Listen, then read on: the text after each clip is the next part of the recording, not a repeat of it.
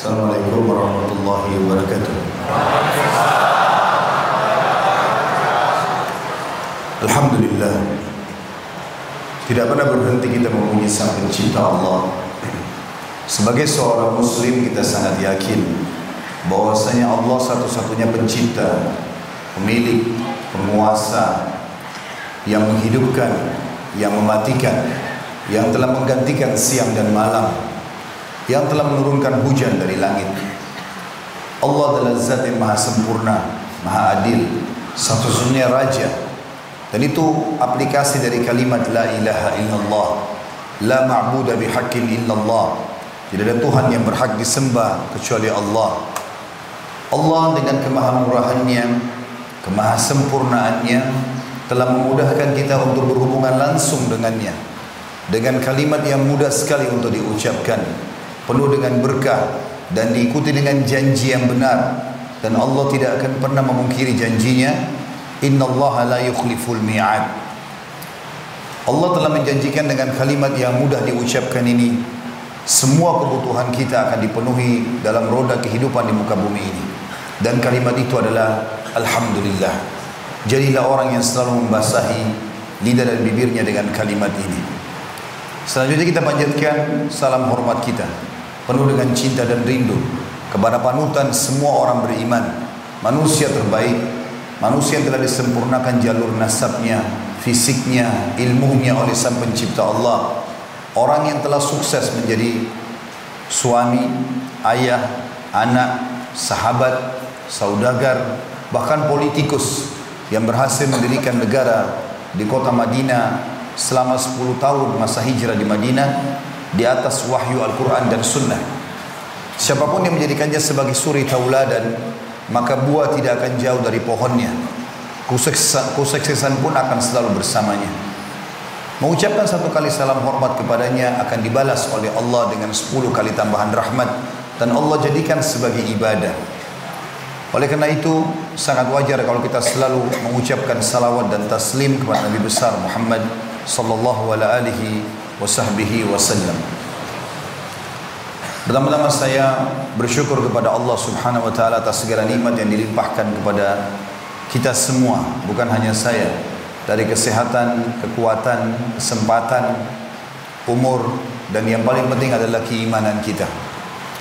Dan yang kedua, saya ingin menjalankan hadis Nabi alaihi salatu wassalam yang berbunyi, man la yashkurun nas la yashkurullah. Siapa yang tidak berterima kasih pada manusia, maka dia belum terhitung bersyukur kepada Allah. Maka saya berterima kasih secara pribadi dan mengucapkan jazakumullahu khairan kepada Bapak Bupati dan seluruh jajarannya tanpa terkecuali, kemudian seluruh teman-teman dari Polres dan jajarannya, semua pengurus masjid tanpa terkecuali, dan seluruh masyarakat Soppeng secara khusus. Saya mengucapkan jazakumullah khairan atas kerjasamanya yang baik. Maka saya mengajak diri saya pada kesempatan ini dan teman-teman sekalian, selama kita duduk di rumah Allah ini, kita menjadi tamunya Allah. Kita mengikhlaskan niat agar ilmu yang kita dapatkan semuanya bisa bermanfaat bagi kita. Judul kita teman-teman sekalian, Aku Muslim, Suka, Rapi dan Bersih. Mungkin ada orang bertanya, kenapa materi seperti ini dipilih sebagai materi tabligh akbar? Apakah tema ini perlu untuk dibahas? Maka pada kesempatan ini insya Allah kami akan menjawab semua itu. Materi ini saya susun setelah saya melihat hampir menjadi sebuah fenomena. Kita bicara lingkup di Indonesia saja, kalau kita masuk ke masjid, pasti ada saja sesuatu yang akhirnya orang menilai Islam tidak suka dengan bersih dan rapi. Karena kamar mandinya kotor, karpet masjidnya kotor, penampilan muslim yang masuk kotor. Begitu juga kita kalau masuk rumah muslim, rumahnya tidak tertata, pakaiannya tidak rapi, kalau berbicara mulutnya bau, dan sekian banyak fenomena yang kita temukan di masyarakat. Belum kita bicara kendaraannya, belum kita bicara hal-hal yang lainnya. Sementara dalam syariat kita, saudaraku seiman, terlalu banyak dalil syar'i dari Al-Quran, dari Sunnah, dari contoh-contoh para salafus salih tentang masalah kebersihan dan kerapian ini. Dan ini bagian daripada syariat, ibadah kepada Allah Subhanahu wa taala. Saya akan mulai dengan sesuatu yang rasional dalam tema kita ini. Saudaraku seiman, bukankah Allah Subhanahu wa taala membuat kita semuanya tanpa terkecuali suka dengan bau yang wangi? Atau ada di sini orang tidak suka dengan bau wangi? Mana? Coba angkat tangan. Hah? Kenapa masyarakat Soppeng ini senyap sekali? Apa karena materi kita siang hari? Ada yang tidak suka bau wangi? Semua suka. Itu alami. Makin wangi sesuatu, makin kita suka. Baik itu minyak wangi, baik itu makanan yang mengeluarkan bau yang sedap, kita suka dengan itu. Benar tidak? Baik. Begitu juga dengan pemandangan. Kalau misalnya kita masuk ke dalam sebuah rumah, kita temukan rumah itu rapi, bersih, tertata rapi. Kita juga suka. Taman yang rapi, kendaraan yang bersih. Kita kalau masuk ke mobil seseorang, mobilnya bersih, rapi, wangi, kita nyaman di dalam. Sisi yang lain teman-teman sekalian, Allah Subhanahu wa taala juga memberikan kita beberapa tanda-tanda agar kita merawat diri kita dan menjaga kebersihan. Seperti misalnya tadi, lawannya kita kalau cium bau tidak sedap, orang kalau bicara bau mulutnya nggak enak, bau ketiaknya nggak enak, badannya kotor, atau rumahnya kotor, mobilnya kotor, kita nggak nyaman interaksi. Kita jadi tidak nyaman, ingin orang itu supaya segera selesaikan ucapannya, selesai lalu kita berpisah.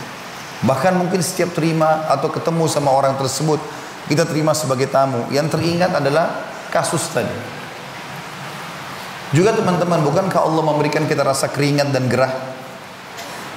Kalau ada orang tetap ngotot dengan keringatnya dan gerahnya, dia nggak mau bersihkan dirinya, maka dia tidak bisa tidur, tidak nyaman, ya. Tapi coba kalau dia lagi gerah, masuk kamar mandi, dia siram badannya, mandi, pakai sampo, pakai sabun, dengan segar, sampai segar, dia akan nyaman, enak tidur, enak membaca, enak beribadah, ya. Benar nggak semua ini? Baik, itu fakta lapangan. Allah Subhanahu wa taala berikan kita itu. Hampir dari seluruh tubuh kita ini kalau sehari saja kita nggak rawat, ngeluarin kotoran. Mata keluar kotoran, telinga keluar kotoran, hidung ada kotorannya, mulut ada kotorannya, semua ada. Dan Islam datang menyuruh kita untuk menjaga itu semua. Allah Subhanahu wa taala berikan sinyal itu supaya kita bisa merawat. Bahkan dalam Islam bayangkan jenazah saja dimandikan. Jenazah itu sebentar lagi dimakan oleh belatung di tanah. Tapi kita disuruh kasih kain kafan yang bagus, berwarna putih, dimandikan, pakai daun bidara, pakai wangi-wangian. Padahal sebentar lagi mau dimakan oleh belatung. Karena bersihnya Islam. Perintah untuk itu. Teman-teman kalau baca tentang surga, coba cari dalam surah Al-Waqiah, surah Ar-Rahman, hadis-hadis Nabi tentang surga, semuanya keindahan. Taman-tamannya, ya, bidadarinya diceritakan dengan kecantikannya, bidadarahnya dengan tampannya, ya. Sampai Allah gambarkan taman-taman itu taman-taman yang tertata dengan rapi, naungan yang melindungi dan membuat sejuk, bidadari yang seperti permata-permata, bidadara laki-laki seperti mutiara yang bertaburan. Allah gambarkan tentang buah-buahannya, pakaiannya, semuanya keindahan. Bahkan kata Nabi SAW menggambarkan tentang nikmatnya surga dan indahnya. Kalau seseorang masuk ke dalam surga, bajunya tidak akan rusak, tidak akan lapuk, tidak akan habis masa mudanya. Nggak ada lagi sakit, nggak ada meludah, nggak ada beringus. Makanan minuman yang dikonsumsi oleh ahli surga yang tidak dibutuhkan oleh tubuhnya akan keluar dalam bentuk keringat, itu pun lebih wangi dari bau kasturi. Hadis yang lain akan didatangkan seseorang yang paling menderita di dunia, tapi orang beriman, ahli surga, didatangkan hari kiamat, lalu kemudian dicelupkan satu celupan di surga, dikeluarkan. Lalu ditanya, apa kau pernah merasa penderitaan selama ini? Pernah hidupmu susah? Dia mengatakan tidak pernah. Hilang semuanya dengan itu. Berarti teman-teman sekalian, secara alami semua ini fitrah kita, alami, bawaan kita, juga apa yang Allah Subhanahu wa taala janjikan, semua itu sangat berhubungan sekali dengan masalah ini. Dan kita berharap tentunya setelah menyampaikan dalil-dalil syar'i dan contoh-contoh nanti ke depannya, setiap orang di antara kita sudah bisa memahami dan mengaplikasikan dalam kehidupannya. Karena ilmu itu tujuannya untuk diterima lalu diamalkan. Kita akan mulai teman-teman sekalian dengan ayat Al-Quran. Dalam surah As-Sajdah ayat 7, Allah Subhanahu wa taala berfirman, A'udzu billahi minasyaitonir rajim, alladzi ahsana kulla syai'in khalaqa. Allah telah membuat bagus, indah, sempurna segala sesuatu yang Dia ciptakan. Langit, kalau kita lihat, mata kita dalam surah Al-Mulk diceritakan oleh Allah, Allah telah menciptakan langit 7 lapis. Dan setiap kali engkau memandangkan matamu ke langit, maka engkau tidak akan pernah menemukan celah kekurangannya. Kalau malam, kelihatan bintang-bintangnya dengan keindahan. Kalau siang, terang seperti benderang sekarang. Begitu juga dengan di bumi, berapa banyak yang Allah ciptakan yang sangat indah. Kalau kita perhatikan harimau dengan loreng pakaiannya atau kulitnya, maaf, sampai manusia menjadikannya sebagai sebuah simbol militer, maka kita lihat indah sekali ukiran-ukiran di kulitnya itu. Kalau tidak ada pencipta, bagaimana bisa seperti itu? Rusa, ikan-ikan, dan banyak contoh-contoh yang lainnya. Mungkin yang sering kita lihat dalam keseharian ayam, kalau ayam jantan, warna-warni, ada orange, ada biru, ada hijau. Siapa yang menata semua itu? Allah Subhanahu wa taala mengatakan, aku telah menciptakan semuanya dan aku sempurnakan itu. Menunjukkan ada sesuatu keindahan yang Allah sedang titip pesan di situ. Juga dalam firman Allah yang lain menceritakan tentang kita pribadi. Bagaimana Allah meletakkan alis seperti ini, 2 mata, ada bulu matanya, posisi rambut, dahi, pipi, badan, semuanya ini, dada, perut, posisi yang tepat, jari-jari yang 5, sehingga sangat indah kelihatan. Allah berfirman dalam surah At-Taghabun ayat 3, A'udzu billahi minasyaitonir rajim. Khalaqas samawati wal arda bil haqqi wa sawwarakum fa ahsana suwarakum. Artinya, Dia Allah yang telah menciptakan langit dan bumi dengan tujuan yang benar supaya kita mengenal Allah.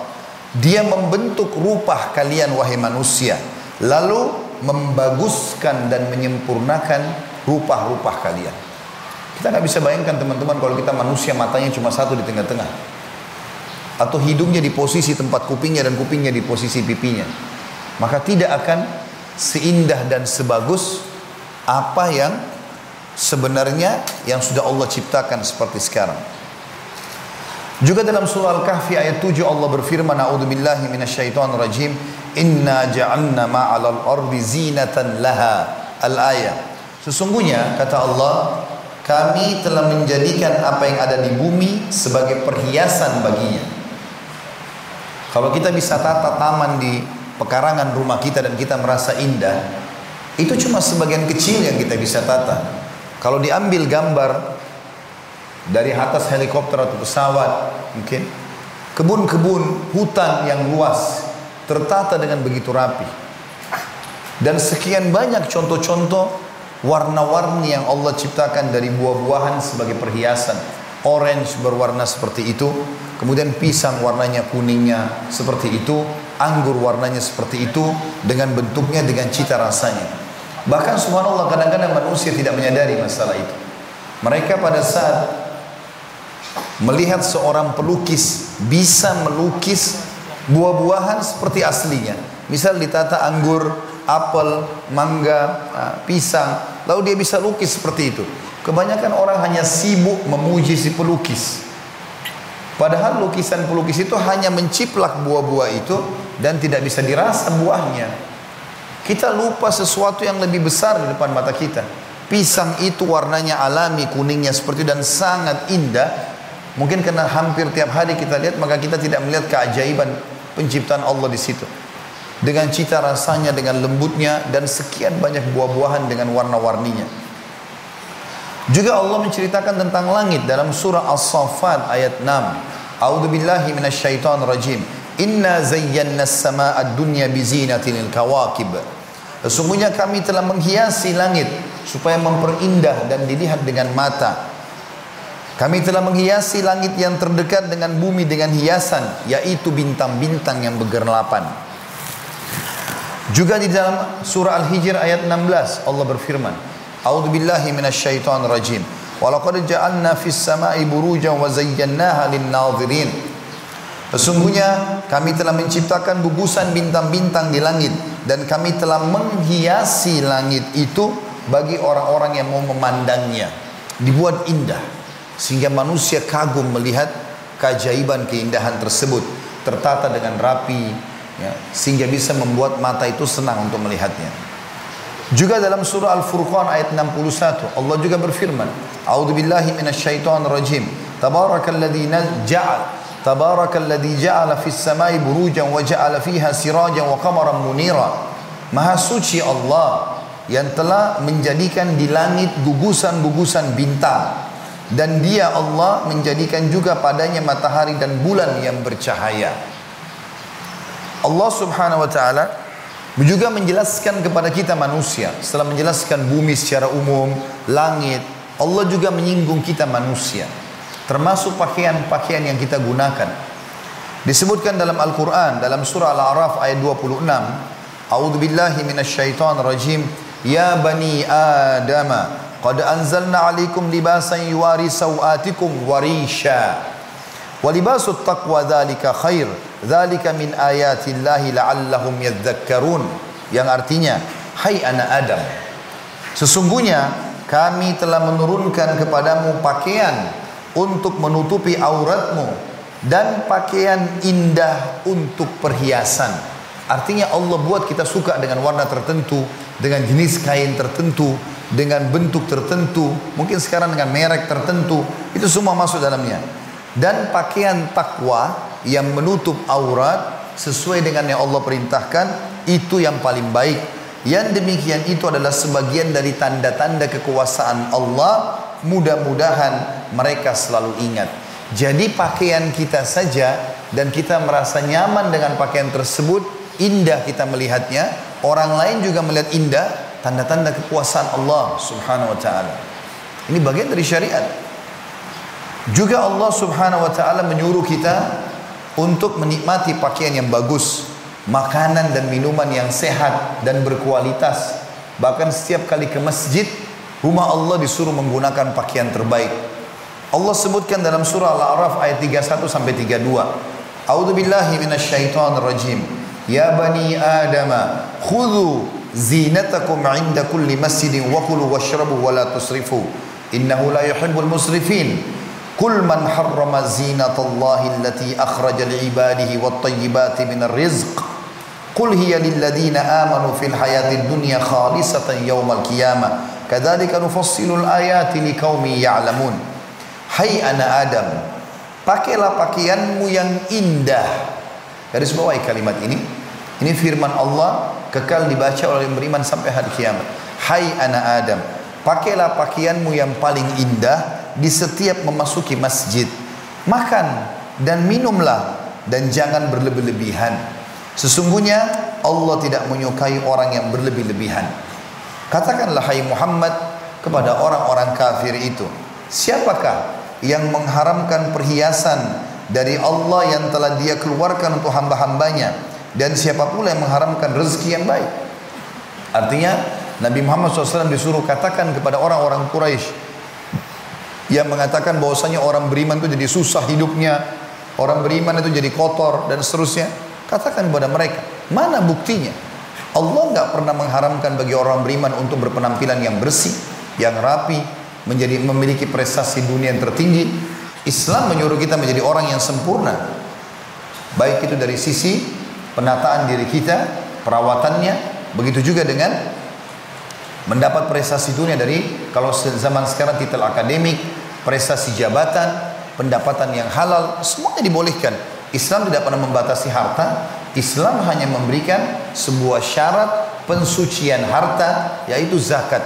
Dan zakat juga hanya setahun sekali dari harta dan cuma 2,5% saja. Dan dikatakan, katakanlah hai Muhammad, semua itu disediakan untuk orang-orang beriman dalam kehidupan dunia, dan khusus buat mereka nanti pakaian, makanan, minuman, kenikmatan, istana yang mewah segala macam di akhirat, di hari kiamat. Karena orang kafir hanya menikmati di dunia, di akhirat mereka tidak akan dapat itu. Demikianlah kami menjelaskan ayat-ayat kami bagi orang-orang yang mau mengetahuinya. Juga Allah Subhanahu wa taala menyebutkan tentang hewan-hewan tunggangan, kuda ya, atau yang lainnya. Mungkin ada juga orang memelihara hewan ternak, maka ada keindahan tersendiri yang mereka nikmati di situ. Dan memang Allah sebutkan di dalam Al-Quran juga sama. Firman Allah kekal dalam Al-Quran. Allah sebutkan dalam surah An-Nahl ayat 5 sampai ayat 8. A'udzubillahi minasyaitonir rajim. Wal an'ama khalaqaha lakum fiha dif'un wa manafi'u wa minha ta'kulun. Wa lakum fiha jamalun hina turihuna wa hina tasrahun. Wa tahmilu athqalakum ila baladin lam takunu balighihi illa bishikkil anfus. Inna rabbakum la raufur rahim, wal khayla wal bighala wal hamira litarkabuha wa zina wa yakhluqu ma la ta'lamun. Yang artinya, dan dia Allah juga satu-satunya yang telah menciptakan binatang ternak untuk kalian, sapi, kambing, ayam ya, unta, hewan-hewan yang biasa diternak. Padanya ada bulu yang menghangatkan dan berbagai manfaat. Bulunya kalau diambil domba atau sapi, mungkin teman-teman juga sudah tahu masalah itu, bisa dijadikan sebagai jaket, tas, dan segala macam sepatu dan seterusnya. Dan sebagian dagingnya kalian makan, atau sebagian juga kalian makan. Ada yang kalian jadikan sebagai hewan ternak, ada yang kalian ambil kulitnya, ada yang kalian peras susunya, ada yang kalian makan dagingnya.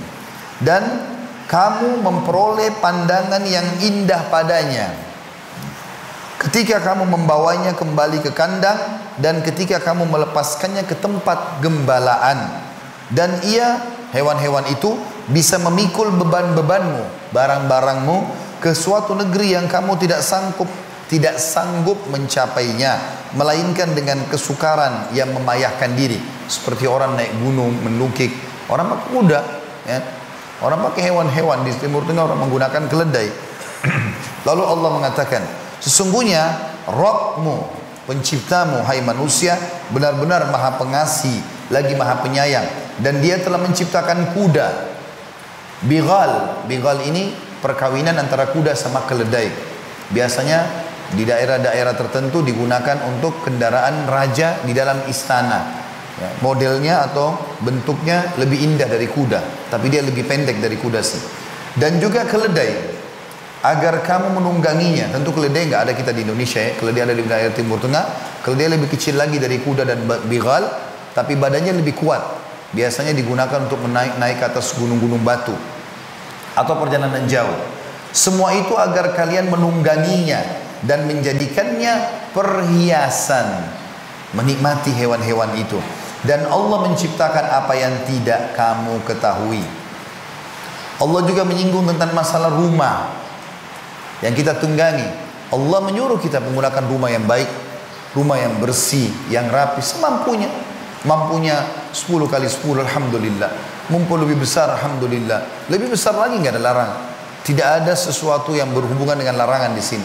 Bahkan ada hadis Nabi SAW, beliau mengatakan puncak nikmat Allah pada seorang hamba justru di badan yang sehat, di tunggangan yang nyaman, dan di rumah yang luas.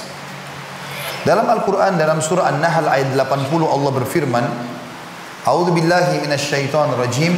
Wallahu ja'ala lakum min buyutikum sakana wa ja'ala lakum min juludil an'ami buyutan tastakhifuna yawma dha'nikum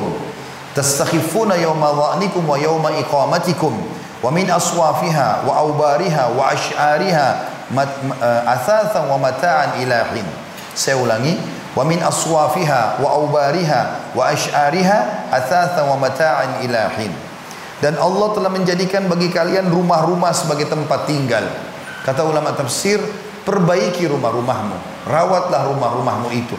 walaupun kecil, ya, buat nyaman. Dan dia menjadikan bagi kalian rumah-rumah atau kemah yang kalian buat dari kulit binatang ternak, yang kalian merasa ringan membawanya di waktu kalian berjalan dan waktu kalian bermukim.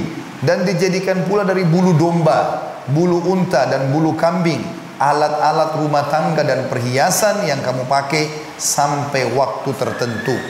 Kata para ahli tafsir adalah maksudnya sampai ajalmu datang atau sampai hari kiamat. Allah menyuruh semua itu untuk dinikmati selama konsepnya 5 huruf halal. Silakan makan yang enak, minum yang enak, pakaian yang bagus, rumah yang bagus, biologis yang sehat, segala macam hal, tapi konsepnya halal. 5 huruf ini harus diketahui. Silakan nikmati. Dan jauhi 5 huruf yang lain, haram. Selama haram jangan. Dan yang haram ini jauh lebih sedikit daripada yang halal. Maka tidak usah sentuh yang haram itu. Karena haram itu hanya sebagai ujian buat kita. Allah menguji. Allah haramkan babi, Allah ganti dengan sapi, kambing, ayam, kelinci, kuda, semua hewan air. Yang haram babi, yang lain halal. Kenapa harus makan babi? Misalnya Allah haramkan khamr, jangan minum minuman keras, memabukkan. Allah ganti dengan air, susu, madu, sirup, air putih, banyak ganti. Allah haramkan zina, kita butuh biologis. Allah ganti dengan nikah. Ada solusi, bukan tidak ada. Haram itu untuk dipelajari dan dijauhi, bukan dicoba. Gak usah bilang, saya coba dulu makan babi, enak gak? Atau saya coba dulu berzina, saya mau tahu rasanya. Gak perlu. Makanya Allah memberikan rasa takut pada saat orang mau berzina.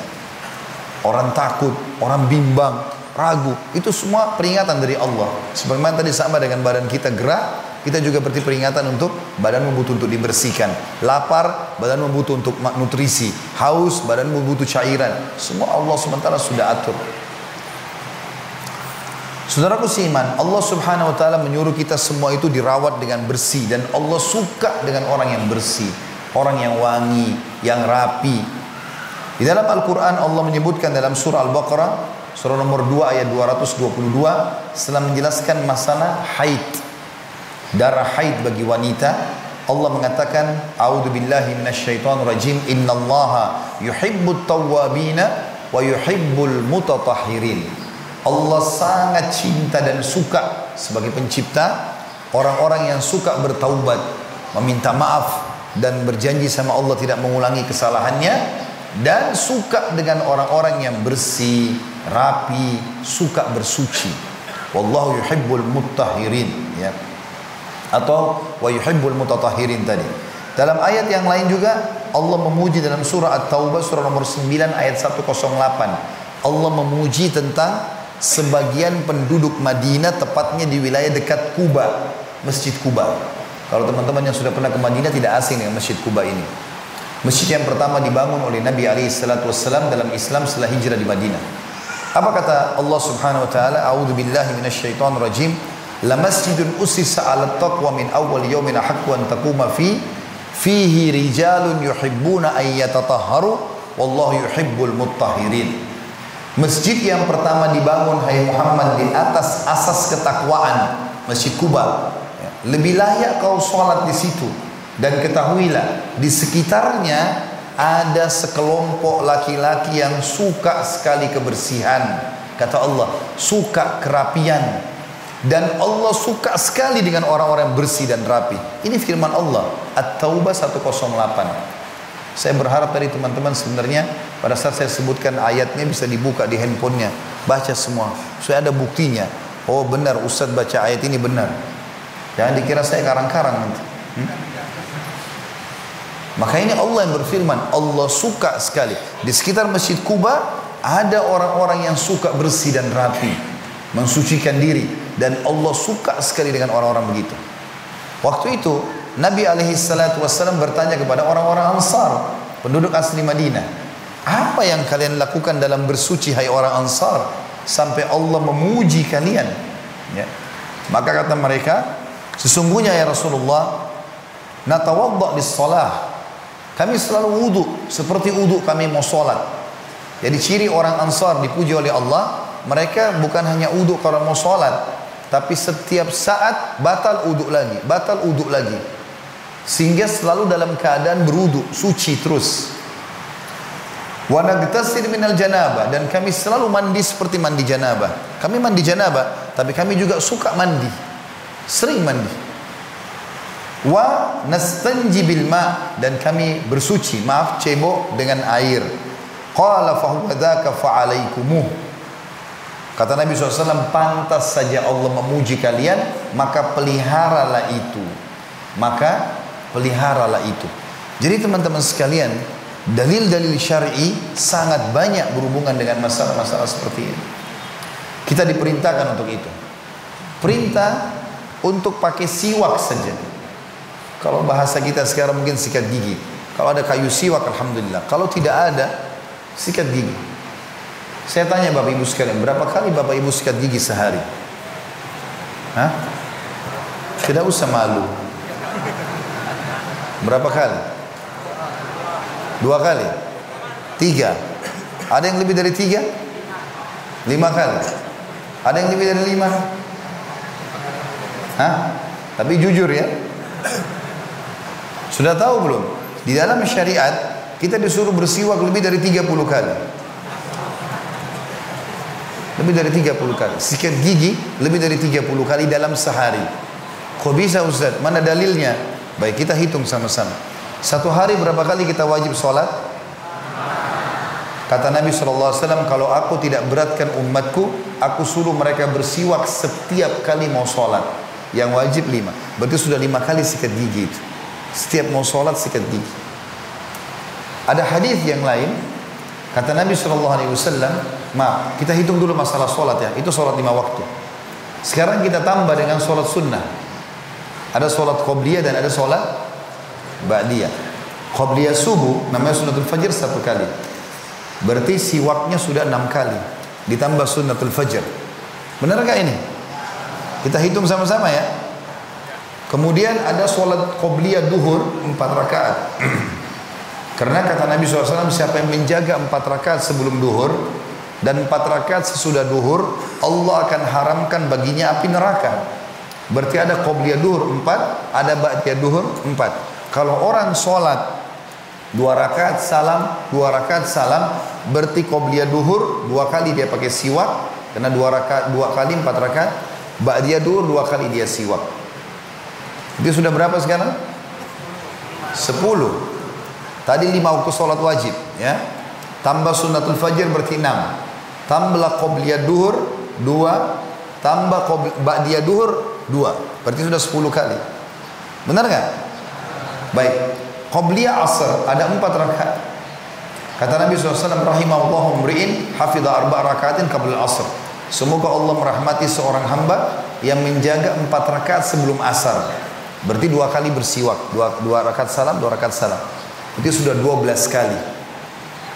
Ada qobliyah maghrib, ada ba'diyah maghrib, 2 rakaat.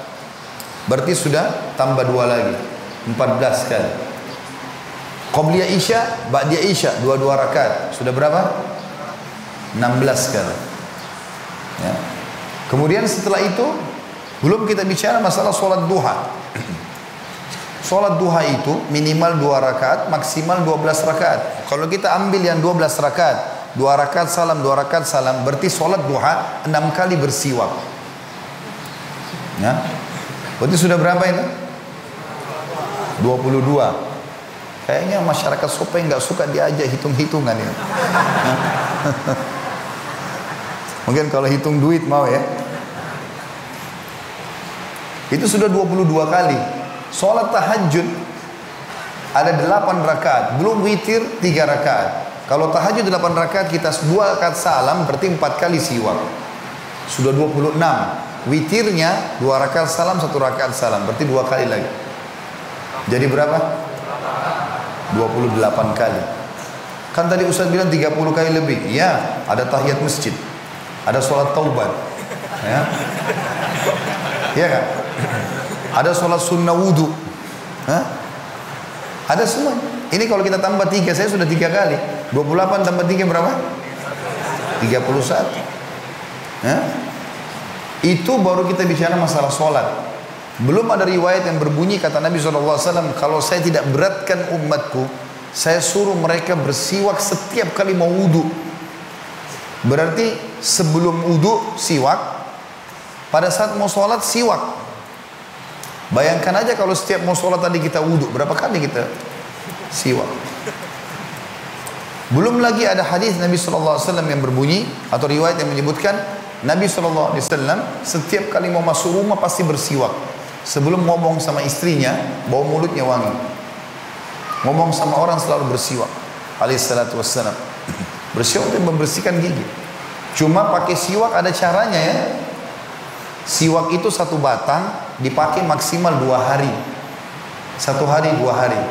Kalau beli siwak 2 real 1 real di Saudi, itu biasanya ujungnya kan ya dihancurin sedikit supaya bisa dipakai ya.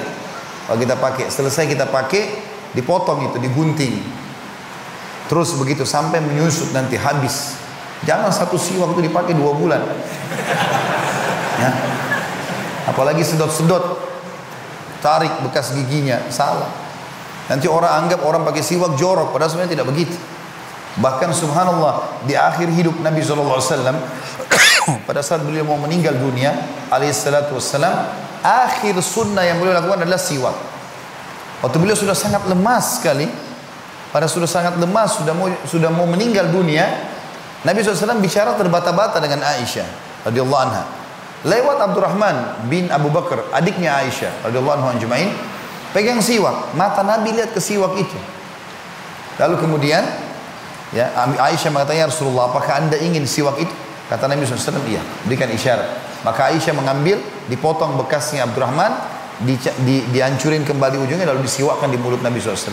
Setelah itu beliau mengucapkan kalimat terakhir, Bari Rafiqul A'la, aku memilih Tuhanku yang maha tinggi. Lalu meninggallah Nabi SAW. Saking pentingnya masalah itu.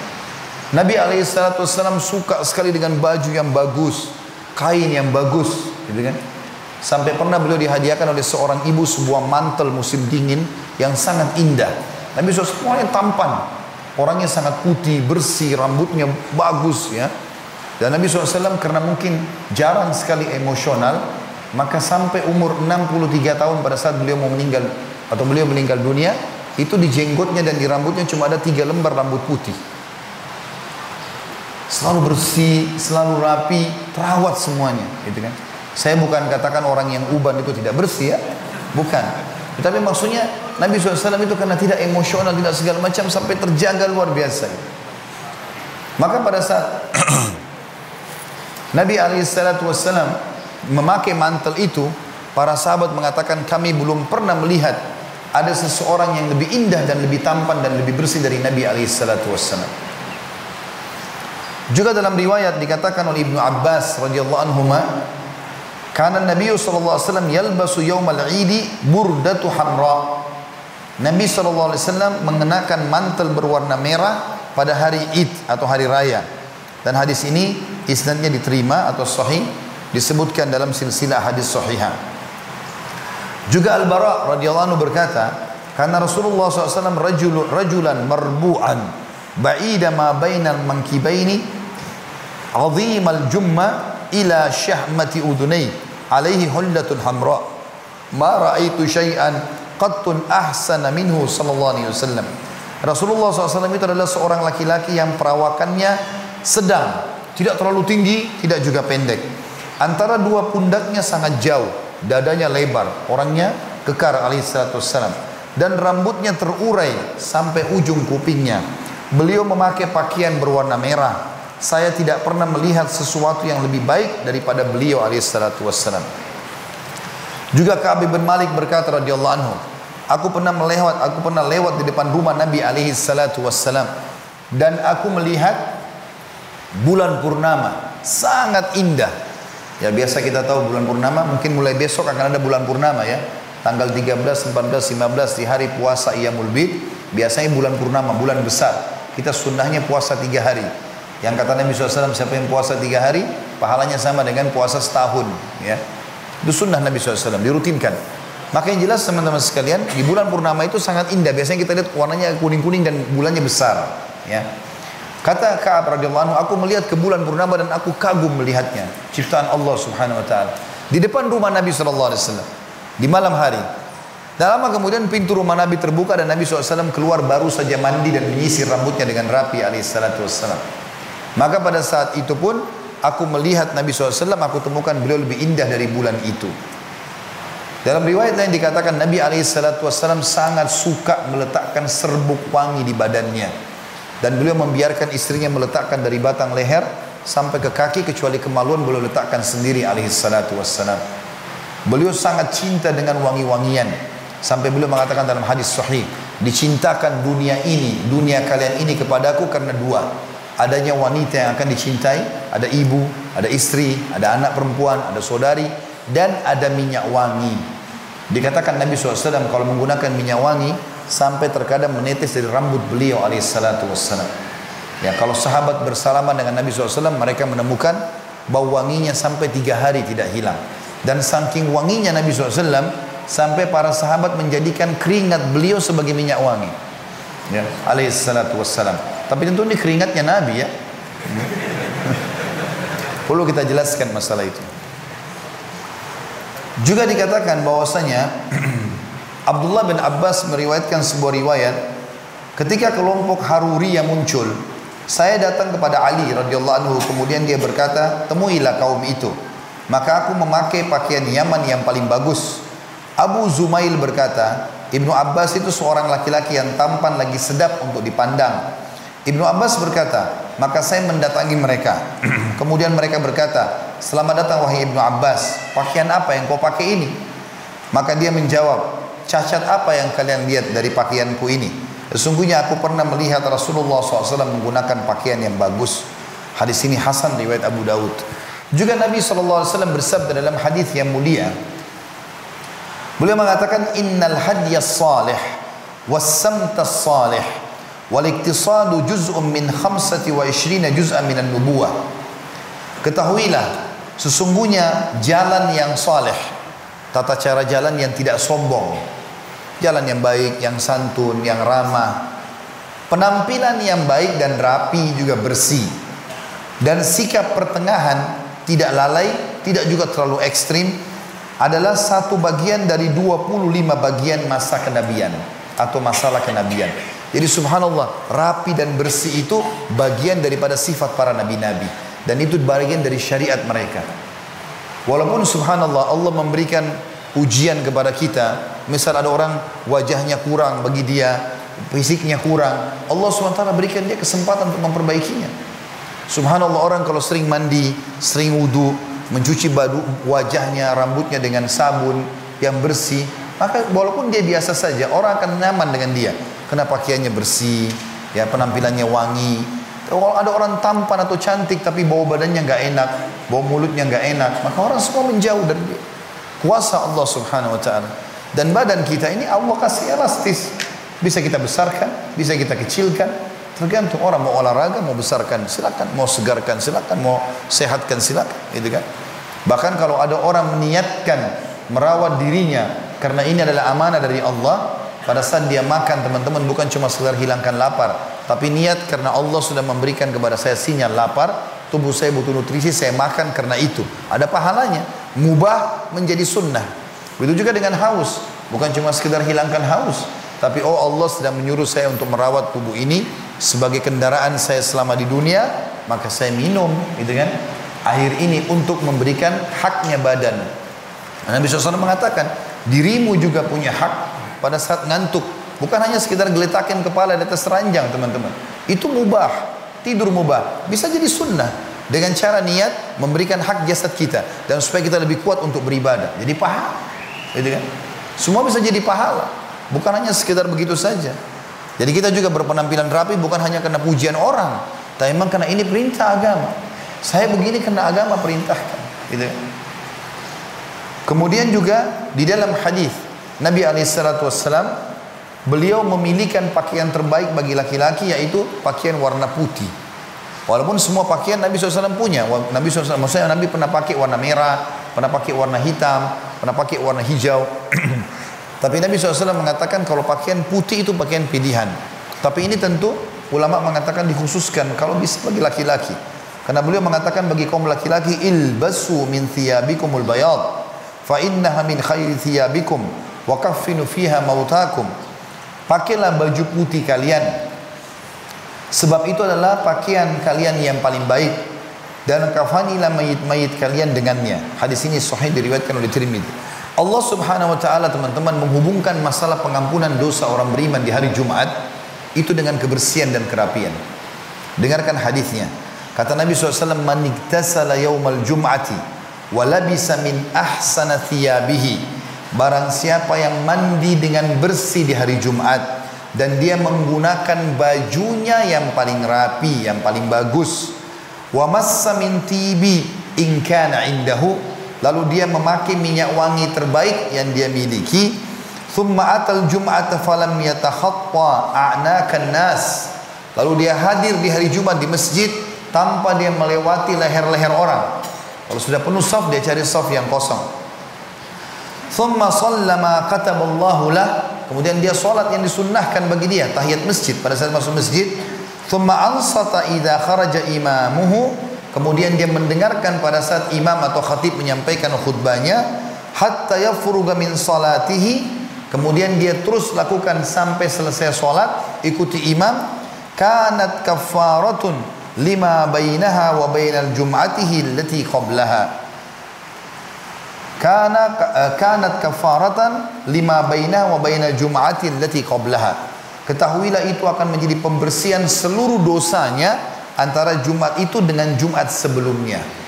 1 minggu dosanya dimaafkan oleh Allah gara-gara mandi yang bersih, ya, pakai baju yang bagus, ya, kemudian memakai minyak wangi yang terbaik, hadir Jumat, dengarkan khutbah dan sholat 2 rakaat, bersih semua dosanya seminggu. Jadi sangat berhubungan sekali antara kebersihan kerapian dengan syariat Allah Subhanahu wa taala. Kemudian dalam riwayat lain yang mirip dengan ini ditambahkan kata Nabi SAW, dan dia menyisir rambutnya dengan rapi. Riwayat lain lagi, dia meletakkan minyak, ya, di rambutnya agar kelihatan basah dan tersisir dengan rapi. Riwayat yang lain, ada sahabat pernah masuk masjid rambutnya berantakan. Lalu kata Nabi SAW, suruh orang ini keluar dari masjid, sisir dulu rapinya, rambutnya dengan rapi, baru dia masuk ke masjid. Kita kalau mau ketemu sama tokoh masyarakat, saya yakin kita akan memakai baju yang terbaik. Kita menyisir rambut dengan rapi, memilih sepatu yang terbaik. Kenapa kalau mau ketemu Allah tidak seperti itu? Abu Hanifah rahimahullah, salah satu tokoh dari 4 madhab. Abu Hanifah, Malik, Syafi'i dan Ahmad rahimahumullah. Imam-imam besar kita ini semuanya. Abu Hanifah salah satunya, madhab Hanafi, disilakan gitu. Orangnya sangat bersih, wangi. Kalau lewat orang tahu ini Abu Hanifah. Karena wanginya, bajunya selalu bagus. Maka satu waktu murid-muridnya bilang, ini Imam Abu Hanifah, kalau lewat di dekat kami, bajunya selalu bagus, selalu wangi. Bagaimana kalau dia bertemu dengan Allah? Artinya kalau dia sholat malam, pasti lebih bagus, karena dia bertemu sama Allah. Abu Hanifah mengatakan, saya malu, karena saya biasanya kalau sholat malam pakai baju biasa. Maka semenjak malam itu, sampai menjelang ajalnya datang rahimahullah, beliau selalu pakai baju baru setiap malam. Pakaian terbaik buat Allah. Coba teman-teman kalau mau sholat malam, siapkan baju yang terbaik. Mau ke masjid, baju yang terbaik. Sejadahnya dicuci, bersih. Ini 2 tahun dah dicuci-cuci. Kalau sujud muncul jerawat di dahinya, karena nggak pernah dicuci. Ya. Masjid-masjid teman-teman, kalau kita mampir ke rumah Allah, jangan cuma tahu hina. Banyak orang begitu masuk masjid, karpetnya kotor. Masuk di kamar mandi kotor. Oh, masjid itu kotor. Dia hina rumahnya Allah. Padahal ada hikmah di situ. Allah buat kita mampir di situ seperti Allah nanti dipesan, ini rumahku butuh dirawat. Peranmu apa? Bukan menghina. Bahkan ada orang begitu tinggalkan masjid, dia sampaikan kepada temannya, kau mau mana? Mau ke mana? Saya mau sholat. Di masjid mana san? Oh jangan, itu kotor masjid. Orang kalau bertamu di rumah kita, lalu orang mengatakan rumahnya kotor, kita nggak enak. Apalagi rumahnya Allah Subhanahu wa taala. Ya akhi dan ukhti, berapa biayanya laundrykan karpetnya masjid? Berapa biaya keran air yang orang bisa pakai wudu kita panen pahala? 50.000, 100.000. Kenapa antum nggak ganti? Berapa biayanya bersihkan toilet, kamar mandi? Ajak teman-teman antum berapa orang datang ke masjid hari libur, hari Ahad, kita kerja bakti bersihkan masjid, gosok bersihkan rumahnya Allah Subhanahu wa taala. Atau ganti klosetnya, ganti keramiknya. Berapa luas kamar mandi masjid? 5 kali 5? 10 kali 10? Berapa tahun orang pakai ibadah? Berapa banyak pahala yang kita dapatkan? Maka kita mestinya punya andil, bukan cuma tahu menghina teman-teman sekalian. Ya? Buat suasana masjid nyaman, dingin, sejuk, wangi, gitu kan? Semprotkan minyak wangi di sejadah-sejadah itu, biar imamnya sujud enak, makmumnya sujud enak. Antum kantongin minyak wangi, setiap kali mau sujud selalu bubuhi di depan kita. Kita dengan di sebelah, orang di sebelah minimal 2-3 orang. Atau kantongin minyak wangi, pakai minyak wangi kalau mau sholat, berikan kepada orang-orang di sebelah pakai, biar dia menghadap Allah juga wangi. Itu yang kita lakukan. Ini perintah dalam syariat Allah Subhanahu wa taala. Di dalam riwayat lain Aisyah berkata radhiyallahu anha, kana nasu yantabuna al-jum'ata min manazilihim min al-awali fayatuna fil aba'i wa yusibuhumul ghubar fatakhruju minhum ar-rih fa'ata Rasulullah sallallahu alaihi wasallam insanun minhum wa huwa indi faqala Rasulullah sallallahu alaihi wasallam law annakum tatatahharun li yaumikum hadha. Orang-orang pada menuju ke masjid di hari Jumat di Madinah berbondong-bondong menuju ke masjid Nabi sallallahu alaihi wasallam dari tempat-tempat tinggal mereka di daerah Awali. Awali ini di pinggiran kota Madinah. Mereka datang dengan memakai gamis mereka dan terkena debu dan kena jauh jalan kaki mereka keringatan sehingga menimbulkan bau yang kurang sedap. Salah seorang dari orang-orang itu datang menemui Nabi sallallahu alaihi wasallam. Kemudian Nabi SAW menemui bau busuk itu. Maka beliau mengatakan dengan kalimat yang santun.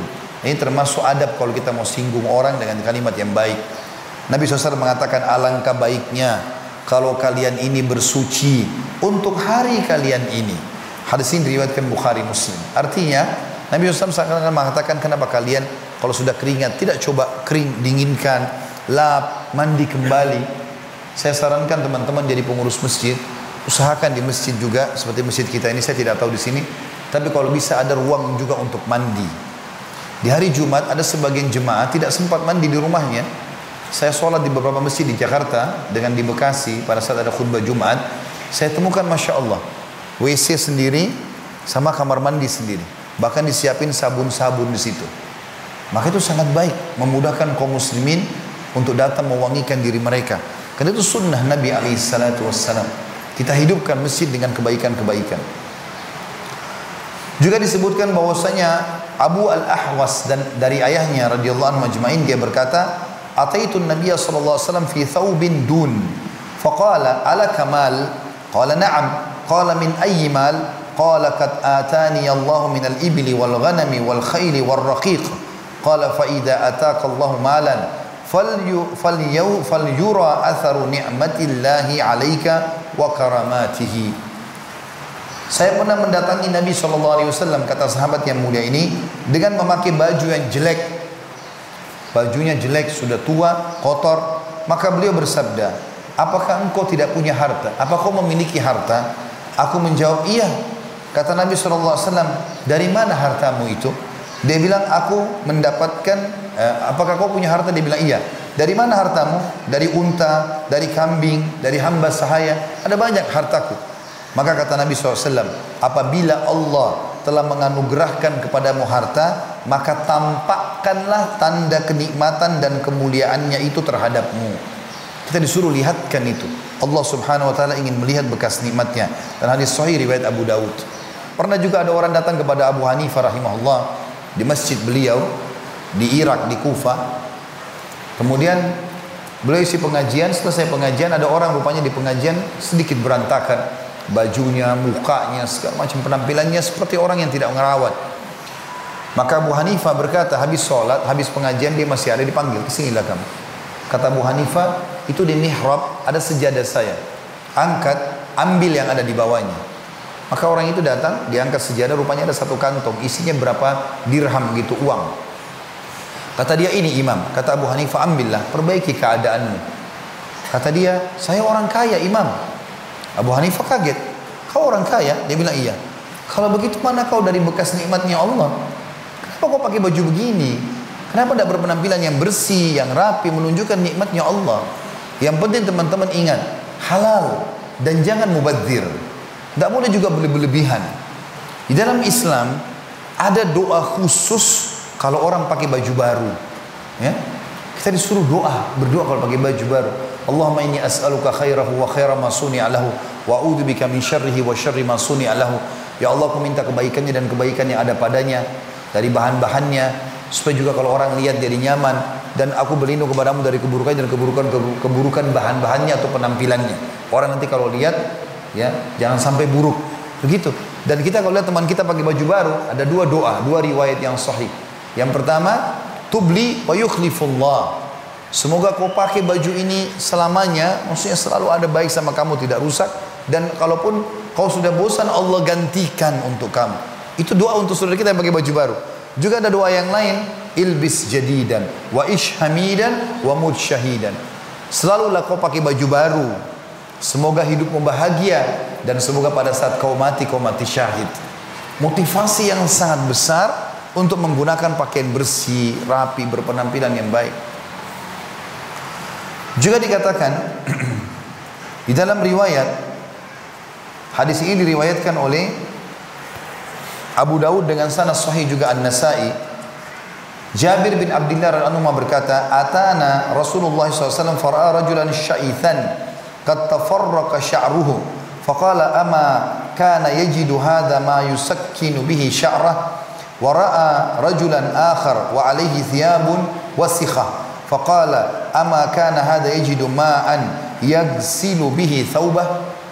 Rasulullah SAW telah datang kepada kami, maka beliau melihat ada seseorang laki-laki yang sangat kusut rambutnya, tidak teratur, nggak disisir, berantakan.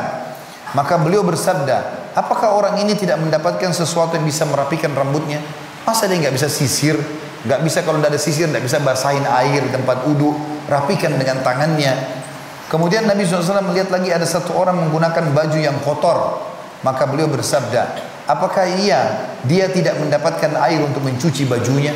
Orang ini nggak punya air sampai tidak bisa cuci baju, harus kotor-kotor. Kenapa harus begitu? Ada orang, saya cuma mau berbagi saja, ada orang subhanallah pergi masjid baju itu terus. Kenapa? Karena ini dipakai sholat.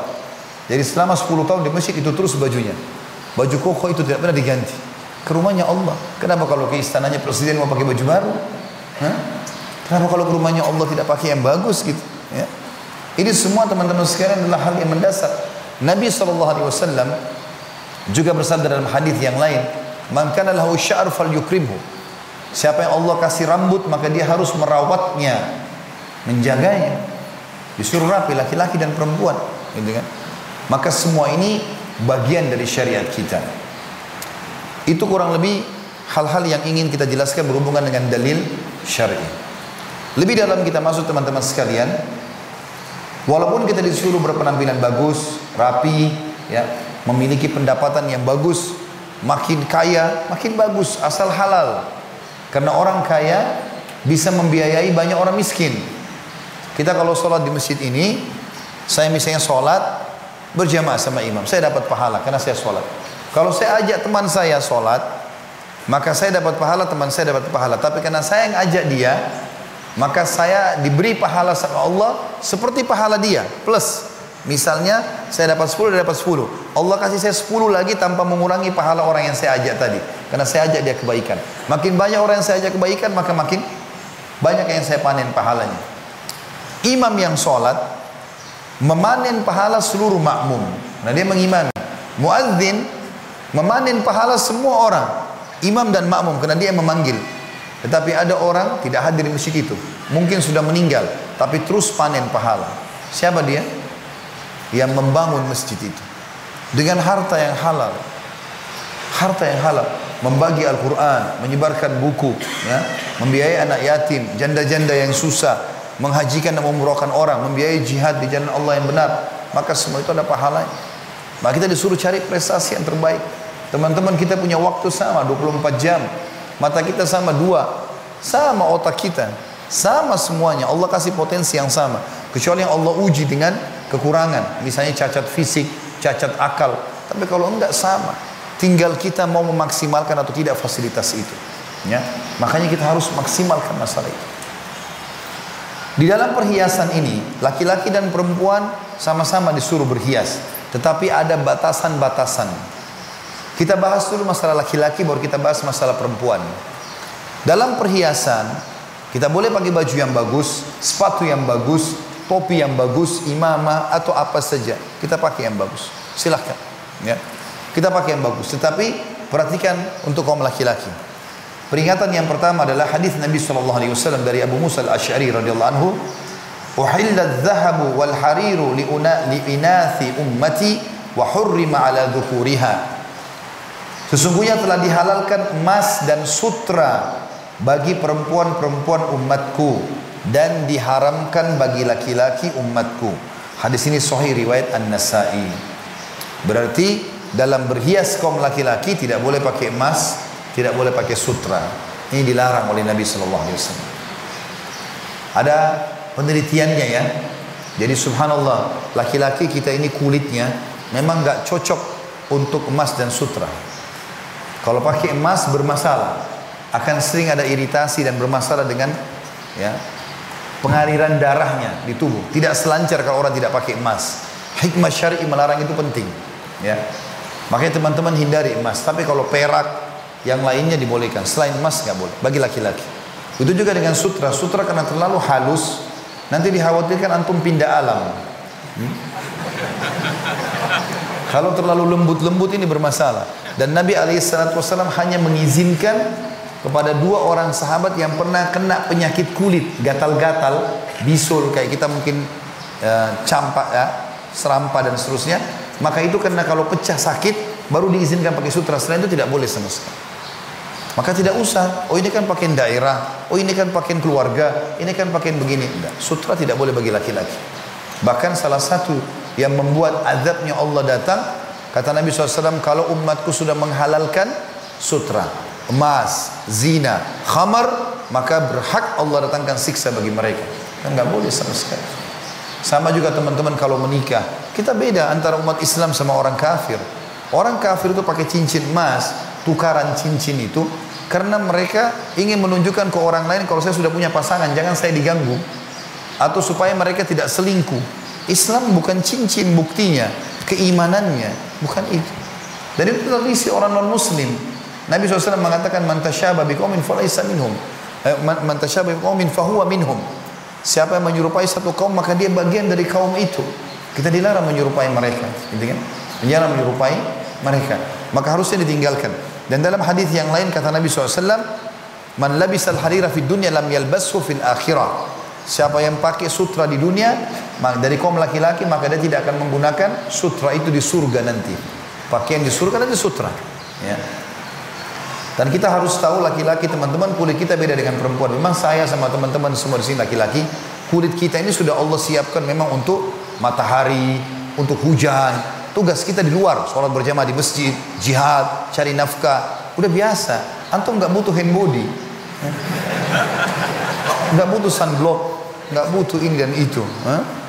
Karena sudah biasa laki-laki. Perempuan beda, memang sensitif. Makanya kalau keluar sedikit merah, nanti ada ini, nanti ada itu, biasa. Alamnya memang di rumah, beda perempuan, gitu kan. Maka jangan disamakan. Jadi kita tidak usah, jangan menyerupai kaum wanita. Nah kita dilarang sekali menyerupai kaum wanita. Jadi boleh berhias tapi dengan cara kita. Abdullah bin Abbas radhiyallahu anhu pernah berkata, aku suka sekali berdandan untuk istriku, sebagaimana aku suka dia berdandan untukku, tapi ala laki-laki. Jadi misal kita bilang sama istri, kira-kira baju apa yang kamu suka? Warna apa yang kamu suka? Celana seperti apa yang kamu suka? Minyak wangi apa yang kamu suka? Boleh, kita pakai sesuatu yang dia suka, gitu kan? Sebagaimana kita juga suruh dia pakai pakaian yang kita suka dari kaum wanita. Seperti itulah. Jadi masing-masing dengan alamnya sendiri. Ya. Kemudian juga Aisyah berkata, istri Nabi SAW, dakhala alayya Rasulullah SAW fara'a fi yadayya fatakhatin min warikin faqal ma hadha ya Aisyah faqultu sana'tuhunna atazayyanu laka ya Rasulullah qala atu'addina zakatahunna qultu la aw ma sya, ya dikatakan aw ma sya Allah qala huwa hasbuki minan nar. Rasulullah SAW pernah mengunjungi rumahku, kata Aisyah radhiyallahu anha, maka beliau melihat di tanganku terdapat beberapa cincin dari perak. Maka beliau bertanya, apa ini wahai Aisyah? Artinya tidak biasanya kau gunakan cincin perak gini. Ya, maka Aisyah mengatakan, aku membikinnya untuk berhias bagimu wahai Rasulullah, agar aku indah depan mata anda kalau anda suka. Kata Nabi SAW, kau keluarkan zakatnya enggak? Karena emas sama perak ada zakatnya. Aisyah mengatakan tidak. Ya. Maka Nabi SAW mengatakan, itu cukup bagimu menjadi penyebab engkau masuk ke neraka. Hadis ini diriwayatkan oleh Abu Daud dan juga disebutkan Daraqutni dan Al-Hakim. Artinya kata ulama dibolehkan para wanita berhias dengan hiasan ini. Tapi tentu ada batasannya kalau sudah menikah. Ya, perhiasan ini untuk suaminya. Ya. Nanti akan kita jelaskan di masalah perempuan ya. Sekarang kita bahas masalah laki-laki dulu.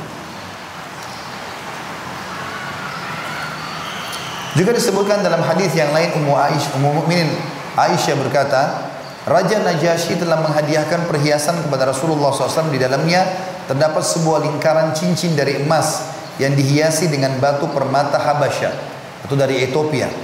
Kemudian beliau mengambilnya dengan sebatang kayu karena dia tidak menyukainya, atau mengambilnya dengan sebagian jari beliau.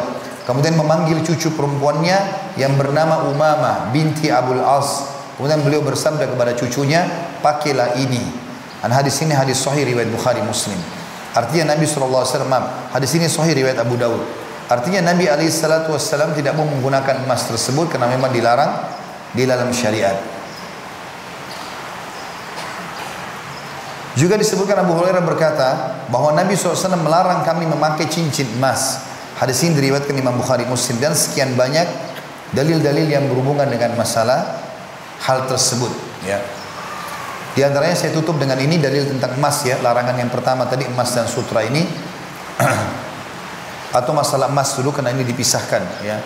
Masalah emas adalah hadis yang terakhir bahwa Rasulullah SAW pernah melihat cincin dari emas di tangan seseorang laki-laki. Kemudian beliau melepasnya dan membuangnya. Nah, jadi laki-laki sahabat pakai cincin dicabut oleh Nabi, dibuang cincin emas. Maka kemudian beliau bersabda, salah seorang di antara kalian sengaja bersegera mengambil bara api dari neraka, kemudian meletakkannya di tangannya. Maka dikatakan kepada orang tadi setelah Rasulullah SAW pergi, ambil aja cincinmu dan manfaatkan. Artinya jual, ambil uangnya. Maka orang itu menjawab, tidak demi Allah, selamanya saya tidak akan pernah mengambilnya, karena sungguhnya Rasulullah SAW yang telah membuangnya. Hadis ini riwayat Imam Muslim. Ini berhubungan dengan masalah emasnya. Masalah sutra, ada beberapa dalil yang perlu saya tambahkan. Dikatakan bahwasanya Ibnu Umar berkata bahwasanya Umar bin Khattab telah melihat pakaian dari kain yang bergaris sutra di pintu masjid. Lalu dia berkata, wahai Rasulullah, jika anda berkenan, belilah pakaian ini untuk anda gunakan menemui orang-orang di hari Jumat dan menemui utusan-utusan apabila mereka datang kepada anda. Maka beliau bersabda sallallahu alaihi wasallam, yang memakai ini hanyalah orang-orang yang tidak mendapatkan bagian di akhirat. Hadis ini diriwayatkan oleh Tirmidzi, atau hadis ini diriwayatkan oleh Bukhari Muslim dengan sanad sahih.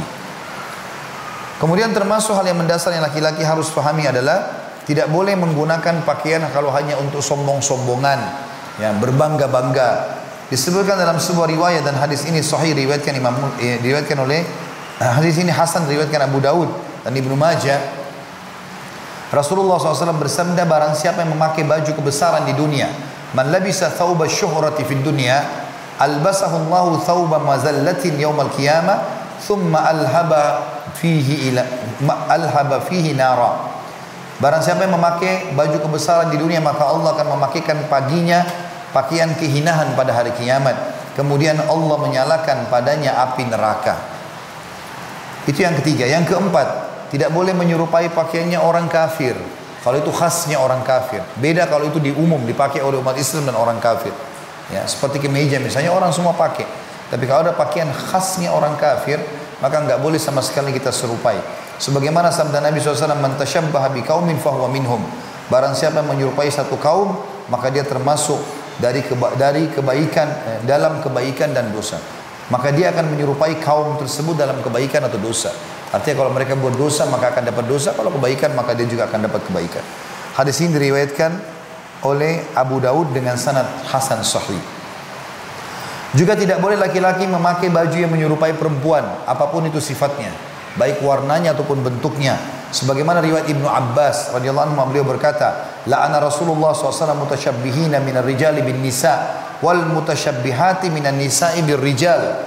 Rasulullah SAW melaknat laki-laki yang menyerupai perempuan dan perempuan yang menyerupai laki-laki.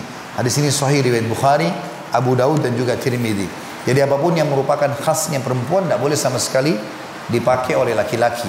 Bahkan ulama mengatakan dari hadis ini diambil pelajaran tidak boleh menyerupai wanita dalam hal apapun, berjalan, berbicara, menoleh, menyisir rambut dan segala macam hal.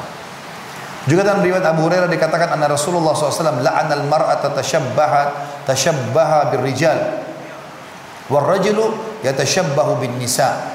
Bahwa Rasulullah SAW melaknat, mendoakan diangkat berkah hidupnya ya, perempuan yang menyerupai laki-laki dan laki-laki yang menyerupai perempuan. Hadis ini diriwayatkan oleh Abu Daud juga Ibnu Majah. Kemudian yang keenam, mencukur jenggot. Dianjurkan agar membiarkan jenggot, karena ini bagian daripada syariat sesuai dengan sabda Nabi SAW. Dalam hadis yang sahih riwayat Bukhari Muslim, inhakus syawariba wa a'ful liha. Potonglah habis kumis kalian dan panjangkanlah jenggot kalian. Kalau Allah biarkan tumbuh, biarkan saja tumbuh. Gitu kan. Kalau ada orang menganggap jenggot itu kejelekan, itu salah faham dia. Karena belum faham saja. Gitu. Sampai Aisyah berkata, anha tidak ada perbedaan dasar laki-laki dan perempuan kecuali pada jenggotnya. Gitu kan. Jadi ini mungkin karena orang belum terbiasa. Kecuali memang tidak tumbuh ya lain. Kalau tumbuh dipelihara saja, sunnah Nabi. Apa ruginya gitu? Baik itu tentang masalah laki-laki harusnya untuk menjaga tidak isbal ya, atau tidak menutup mata kakinya. Ini juga termasuk adab dalam pakaian sebagaimana disebutkan di dalam banyak riwayat. Di antaranya adalah dari Al-Ala bin Abdurrahman, dari bapaknya dia berkata, qultu li Abi Sa'id hal sami'ta min Rasulillah SAW syai'in fil izar. Aku berkata kepada Abu Sa'id, apakah anda mendengar sesuatu penyampaian Nabi tentang pakaian? Qala na'am. Beliau berkata, iya. Sami'tu Rasulullah SAW yaqul izratul mu'min ila insafi saqai. Sesungguhnya pakaian terbaiknya orang muslim laki-laki adalah sampai ke betisnya. La junaha alaihi ma bainahu wa bainal ka'bain. Dan tidak ada larangan kalau dia membiarkan antara mata kakinya dengan betisnya. Wa ma asfala minal ka'baini finnar yaqulu thalathan. Dan kalau ada yang memakai sampai di bawah mata kaki maka bisa kena ancaman neraka. Dikatakan 3 kali oleh Abu Sa'id. Beliau mengatakan la yanzurullahu illa man jarra izara batra. Kalau ada yang sengaja memang melihat menggunakan pakaian tersebut ya dengan sombong, maka Allah tidak akan melihatnya pada hari kiamat. Dan ini juga bagian daripada pakaian dan adab laki-laki. Sekarang kita masuk teman-teman ke masalah perempuan.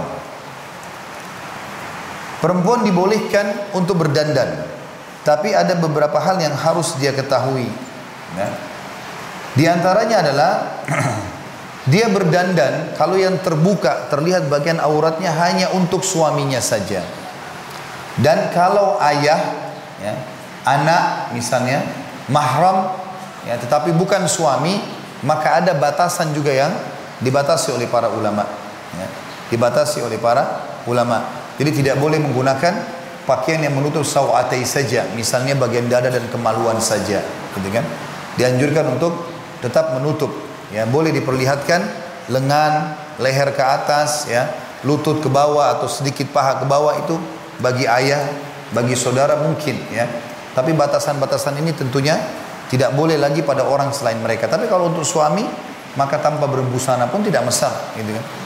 Dan ini sama sekali tidak boleh di luar rumah. Termasuk yang pertama yang boleh bagi wanita adalah untuk berhias. Mereka menggunakan emas dan sutra tadi.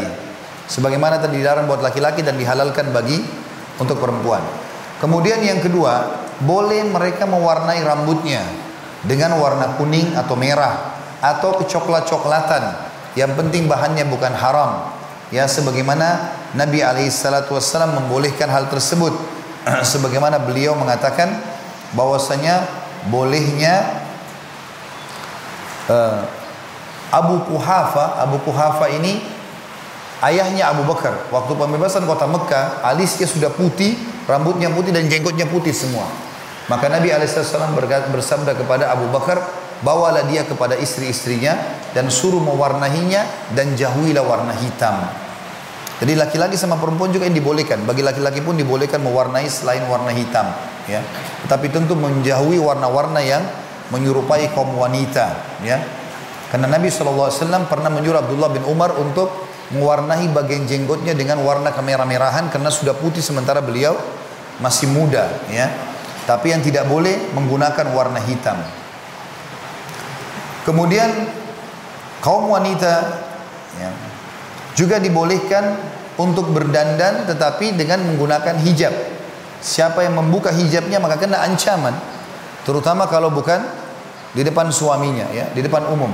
Perlu akhwat kita dan muslimah ketahui, larangan untuk membuka aurat ini bukan hanya kalau keluar rumah, tapi pada saat ketemu dengan yang bukan mahram. Karena di Indonesia saya lihat ada sebagian muslimah dia pikir kalau keluar pakai jilbab, dalam rumah tidak usah pakai jilbab.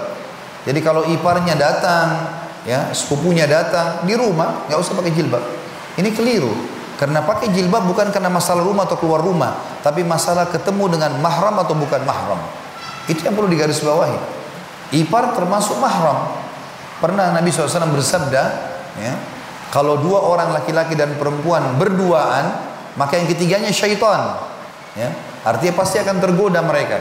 Lalu ada sahabat mengatakan, ya Rasulullah, bagaimana dengan ipar? Kata Nabi SAW, alhamul maut, ipar justru kematian, ya. Nah banyak orang salah faham. Orang kadang-kadang membiarkan iparnya, dia suruh antar istrinya misalnya, suruh antar, ya, suaminya atau suruh temani suaminya, ipar perempuan misalnya. Nggak boleh, ya, tidak boleh dalam Islam. Karena dia orang asing, walaupun dia punya hak kerabat, tapi dia berbahaya. Kalau terjadi naudzubillah perselingkuhan antara mereka, maka tentu seseorang akan bingung, ini adiknya atau ini kakaknya dan ini istrinya atau ini suaminya. Itu lebih berat daripada terjadi perselingkuhan dengan orang lain. Makanya harus hati-hati masalah ini. Dan bagi perempuan yang masih suka untuk memperlihatkan auratnya di luar rumah, maka ancamannya dengarkan baik-baik. Dikatakan dalam hadis yang sahih, hadis ini diriwayatkan oleh Imam Muslim. Kata Nabi SAW, sinfani min ahli nari lam arahuma. Ada dua golongan ahli neraka yang belum aku lihat di zamanku, kata Nabi SAW. Yang pertama, qaumun ma'ahum siyatun ka'adnabil baqari yadribuna bihan nas. Ada orang-orang yang membawa cambuk-cambuk seperti ekor-ekor sapi yang dipakai untuk mencambuk-cambuki orang. Kata sebagian ulama hadis, ini biasanya pengawal-pengawal raja-raja zalim. Biasanya mereka sengaja mencambuk-cambukin orang gitu, ya. Nah, ini tidak boleh. Yang kedua, ini saksi bahasan kita, wanisaun kasiyatun ariyatun mumilatun ma'ilatun ru'usuhunna ka'asnimatil bukhtil ma'ila la yadkhulnal jannah wa la yajidna rihaha wa inna riha la yujadu min masirati kada wa kada. Dan yang kedua, perempuan-perempuan yang memakai pakaian tapi seperti telanjang, ya. Zaman sekarang begitu, orang pakai celana tapi ketat, ya. Maka sama saya tidak pakai celana. Bedanya pakai celana dengan tidak pakai celana cuma karena warna saja. Dia pakai celana jeans ketat, warnanya biru. Tidak pakai celana, Allahu a'lam, gitu kan. Tapi yang jelas sama saja. Laki-laki jadi tahu, oh bentuk badannya begini.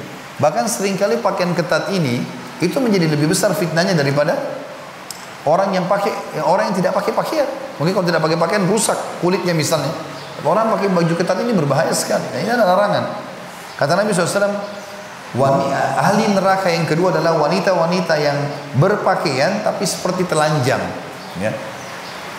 Berlenggak-lenggok mencari perhatian, keluar sengaja berlenggak-lenggok, jalannya, ucapannya, uraian rambutnya, dan kepalanya seperti punuk unta. Pernah lihat punuk unta, ya, yang ada di punggungnya unta? Itu umumnya banyak lemaknya. Biasanya kalau unta berlari cepat itu agak goyang, ya.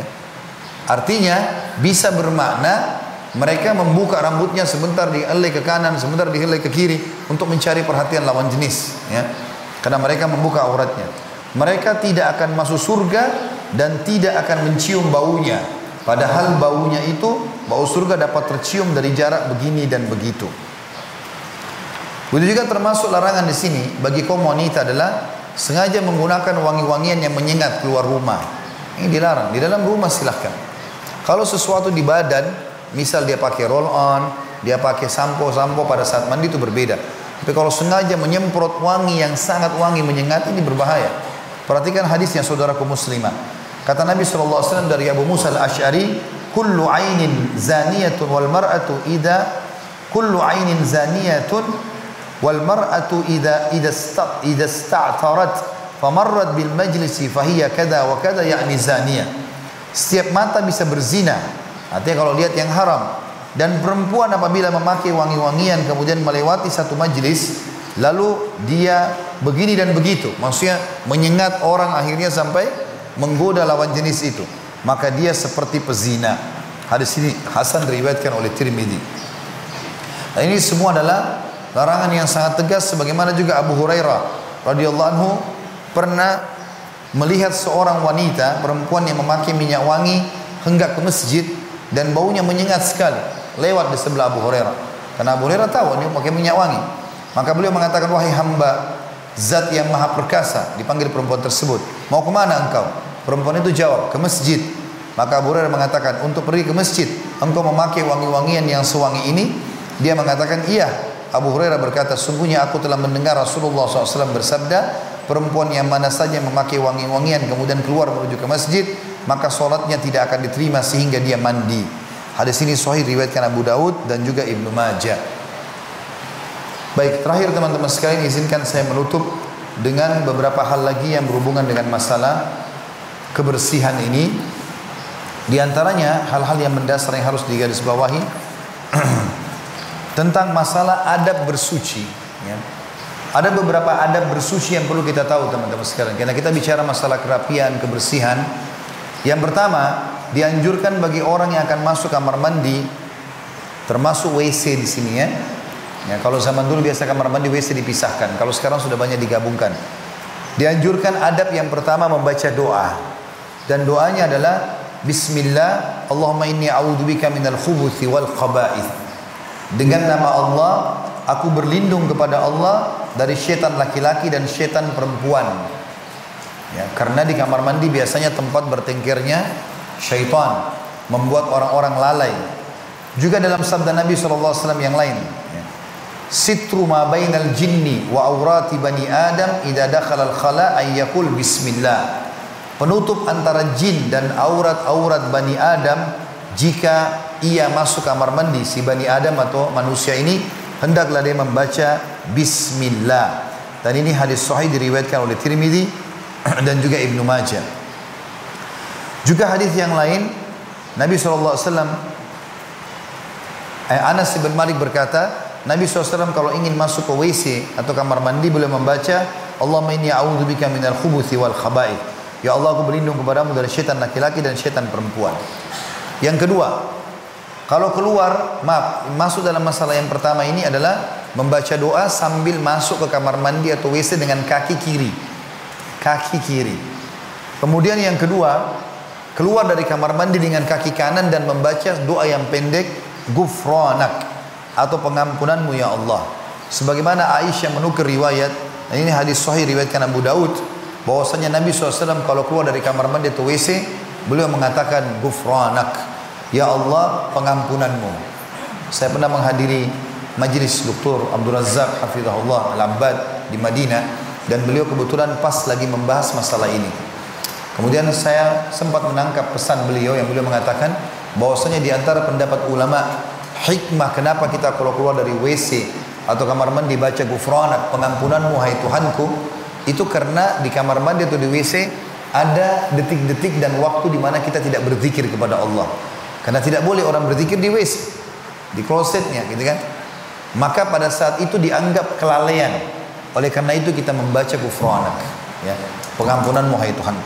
Yang ketiga, dianjurkan untuk menjauh dari tempat kalau memang tidak ada sesuatu yang tertutup. Misal kita mau buang air kecil atau buang air besar di sebuah tempat yang banyak orang keramaian, maka kita menjauh.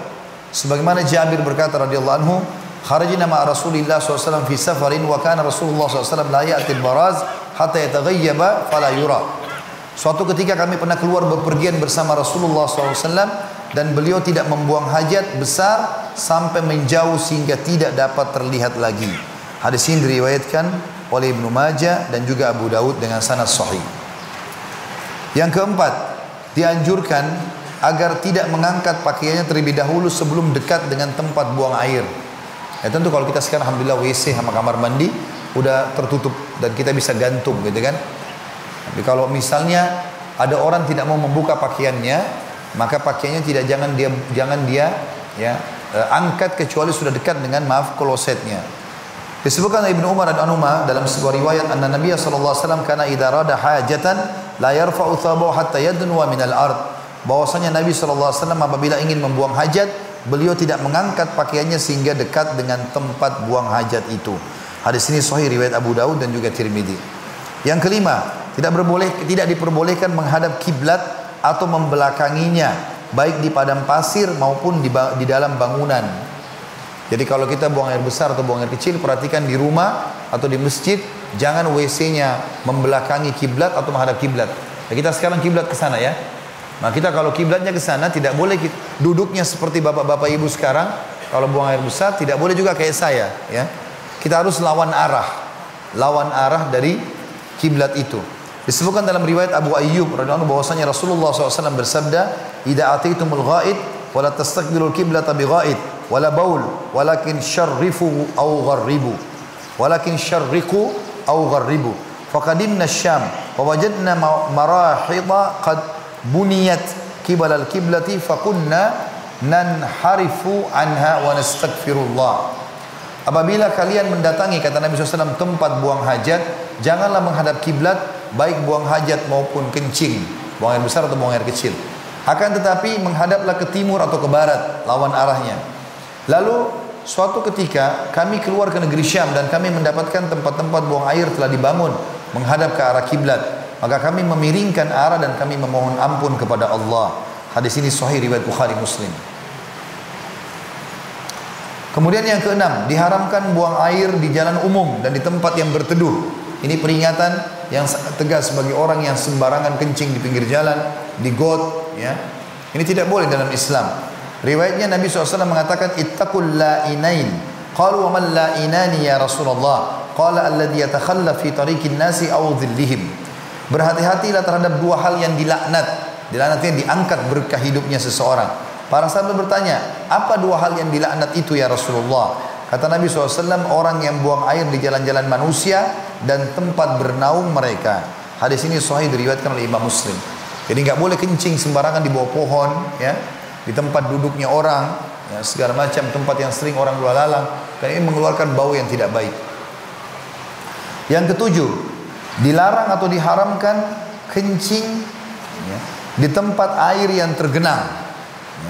Kalau mengalir nggak masalah, tapi di tempat air tergenang tidak boleh.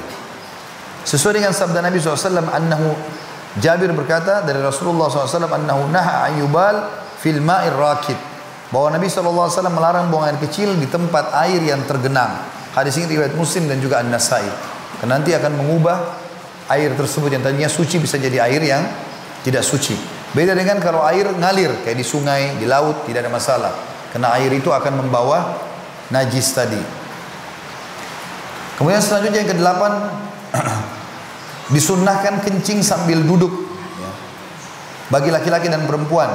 Dan kalau tidak bisa darurat, maka dibolehkan bagi laki-laki untuk kencing berdiri. Sesuai dengan riwayat Hudzaifah radhiyallahu anhu, kunna ma'an Nabi SAW fantaha ila subatati qaumin fabala qa'iman fatanahaitu faqal udnu fadanautu hatta kumtu inda akibaihi fatawadda famassaha ala khuffai. Suatu saat aku bersama Nabi SAW, beliau menuju tempat buang air suatu kaum lalu kencing dengan posisi berdiri. Kemudian aku menjauh. Beliau berkata, mendekatlah. Kemudian aku mendekat sehingga aku berada di sampingnya. Lalu beliau beruduk dan mengusap kedua kakinya dengan air. Hadis ini diriwayatkan oleh Imam Bukhari Muslim. Tapi hadis ini hanya membolehkan tentang orang kalau kencing berdiri darurat. Tapi kalau duduk itu hadis Nabi SAW jelas, ya. Perintah untuk kencing sambil duduk laki-laki dan perempuan supaya tidak mercik kemana-mana kencingnya dan tidak jadi najis. Yang kesembilan, diwajibkan untuk membersihkan diri dari kencing ataupun buang air besar. Ibnu Abbas berkata radhiyallahu anhu, "Mana Rasulullah SAW ala qabrain Nabi SAW pernah melewati 2 kuburan. Faqal, lalu beliau bersabda, ama innahuma la yu'adzabani wa ma yu'adzabani fi kabir. Kedua kuburan ini penghuninya lagi disiksa, dan mereka tidak disiksa dengan sesuatu yang dianggap besar. Riwayat lain dikatakan, ya, bal innaha kabir, sesungguhnya dia adalah bal innahuma kabir, ya, bal innaha kabir, sesungguhnya dia besar. Amma ahaduhuma fakana yamshi bin namimah. Kalau salah seorang dari antara mereka disiksa karena suka adu domba. Wa ammal akhar fakana la yastatiru min bauli. Kalau yang satu lagi tidak bersuci, tidak cebok pada saat kencing. Hadis ini riwayat Bukhari Muslim. Yang ke-10, tidak memegang kemaluan dengan tangan kanan ketika kencing ataupun cebok dengan tangan kanan. Tidak boleh menggunakan tangan kanan. Kalau kencing menggunakan tangan kiri termasuk cebok. Disebutkan dalam riwayat Abu Qatadah radhiyallahu anhu bahwasanya Nabi SAW bersabda, "Idza bala ahadukum fala yamassa dzakarahu bi yamini wa la yastanji bi yamini." Jika salah seorang di antara kalian kencing, maka janganlah memegang kemaluannya dengan tangan kanannya, dan jangan membersihkan kotoran dengan tangan kanannya juga. Hadis ini hadis sahih diriwayatkan Ibnu Majah. Yang ke-11, diperbolehkan untuk membersihkan najis dengan air, batu atau semakna dengannya. Ya, artinya boleh cebok dengan menggunakan, paling afdal adalah air. Kalau tidak ada bisa menggunakan batu. Sebagaimana Anas bin Malik meriwayatkan, karena Rasulullah SAW yadkhulul khala fa ahmilu ana wa gulamu nahwi idawatan min ma wa anazatan fayastanji bil ma. Rasulullah SAW pernah memasuki WC, kemudian aku bersama anak-anak kecil yang seumurku membawa tempat kecil berisikan air dan juga tongkat, lalu beliau bersuci dengan air. Hadis ini sahih riwayat Bukhari Muslim. Juga Nabi SAW bersabda, "Idza dhahaba ahadukum ilal ghaid falyadhhab ma'ahu bi thalathati ahjar yastatiba bihinna fa innaha tujzi'u anhu." Kalau seseorang antara kalian masuk ke WC, maka pergilah dia dengan membawa 3 batu. Bila tidak ada air, ia membersihkan dengan batu itu, karena batu itu akan menggantikan air tadi. Hadis ini sahih diriwayatkan oleh An-Nasa'i. Dalam menggunakan batu dianjurkan tidak lebih dari 3 batu saja. Sebagaimana riwayat menjelaskan, Salman berkata radhiyallahu anhu, sesungguhnya Nabimu telah mengajarkan segala sesuatu kepadamu sampai urusan hajat. Maka Salman mengatakan, iya tentu, sungguh beliau telah melarang kami menghadap kiblat ketika buang hajat besar, buang air besar, kencing, atau membersihkan kotoran dengan tangan kanan, dan membersihkan kotoran kurang dengan 3 batu. Juga kami dilarang membersihkan diri dengan kotoran hewan atau tulang yang sudah kering, ya. Hadis ini hadis sahih riwayat Imam Muslim. Yang terakhir adalah Nabi SAW melarang untuk menggunakan, ya, tulang ataupun kotoran hewan yang sudah kering kalau tidak ada air, ya. Sebagaimana Jabir mengatakan, nah Rasulullah SAW ayyutamassa bi'azmin au bi'ar. Rasulullah SAW melarang membersihkan kotoran dengan tulang dan juga, ya, membersihkan kotoran dengan tulang ataupun dengan kotoran hewan. Hadis ini hadis sahih diriwayatkan oleh Imam Muslim. Itu kurang lebih adab-adab yang disebutkan oleh para ulama tentang masalah bersuci.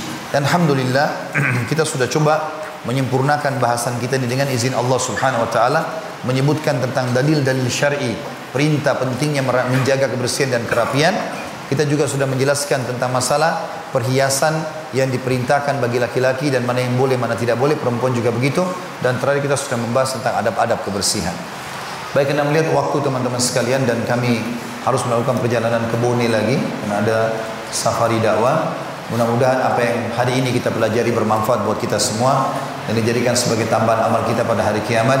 Dan semoga Soppeng dan seluruh wilayah di Indonesia tidak terkecuali, dan seluruh wilayah umat Islam di dunia ini semuanya Allah karuniakan keamanan, ketentraman, kedamaian, dan juga Allah Subhanahu wa taala memberikan hidayah seluruh pemimpin-pemimpin kita agar selalu bertakwa kepada Allah Subhanahu wa taala, dipanjangkan umur-umurnya, disehatkan jasadnya, dan juga dimudahkan oleh Allah Subhanahu wa taala untuk memakmurkan masyarakat dan negerinya atau kotanya masing-masing supaya mendapatkan pahala di sisi Allah Subhanahu wa taala.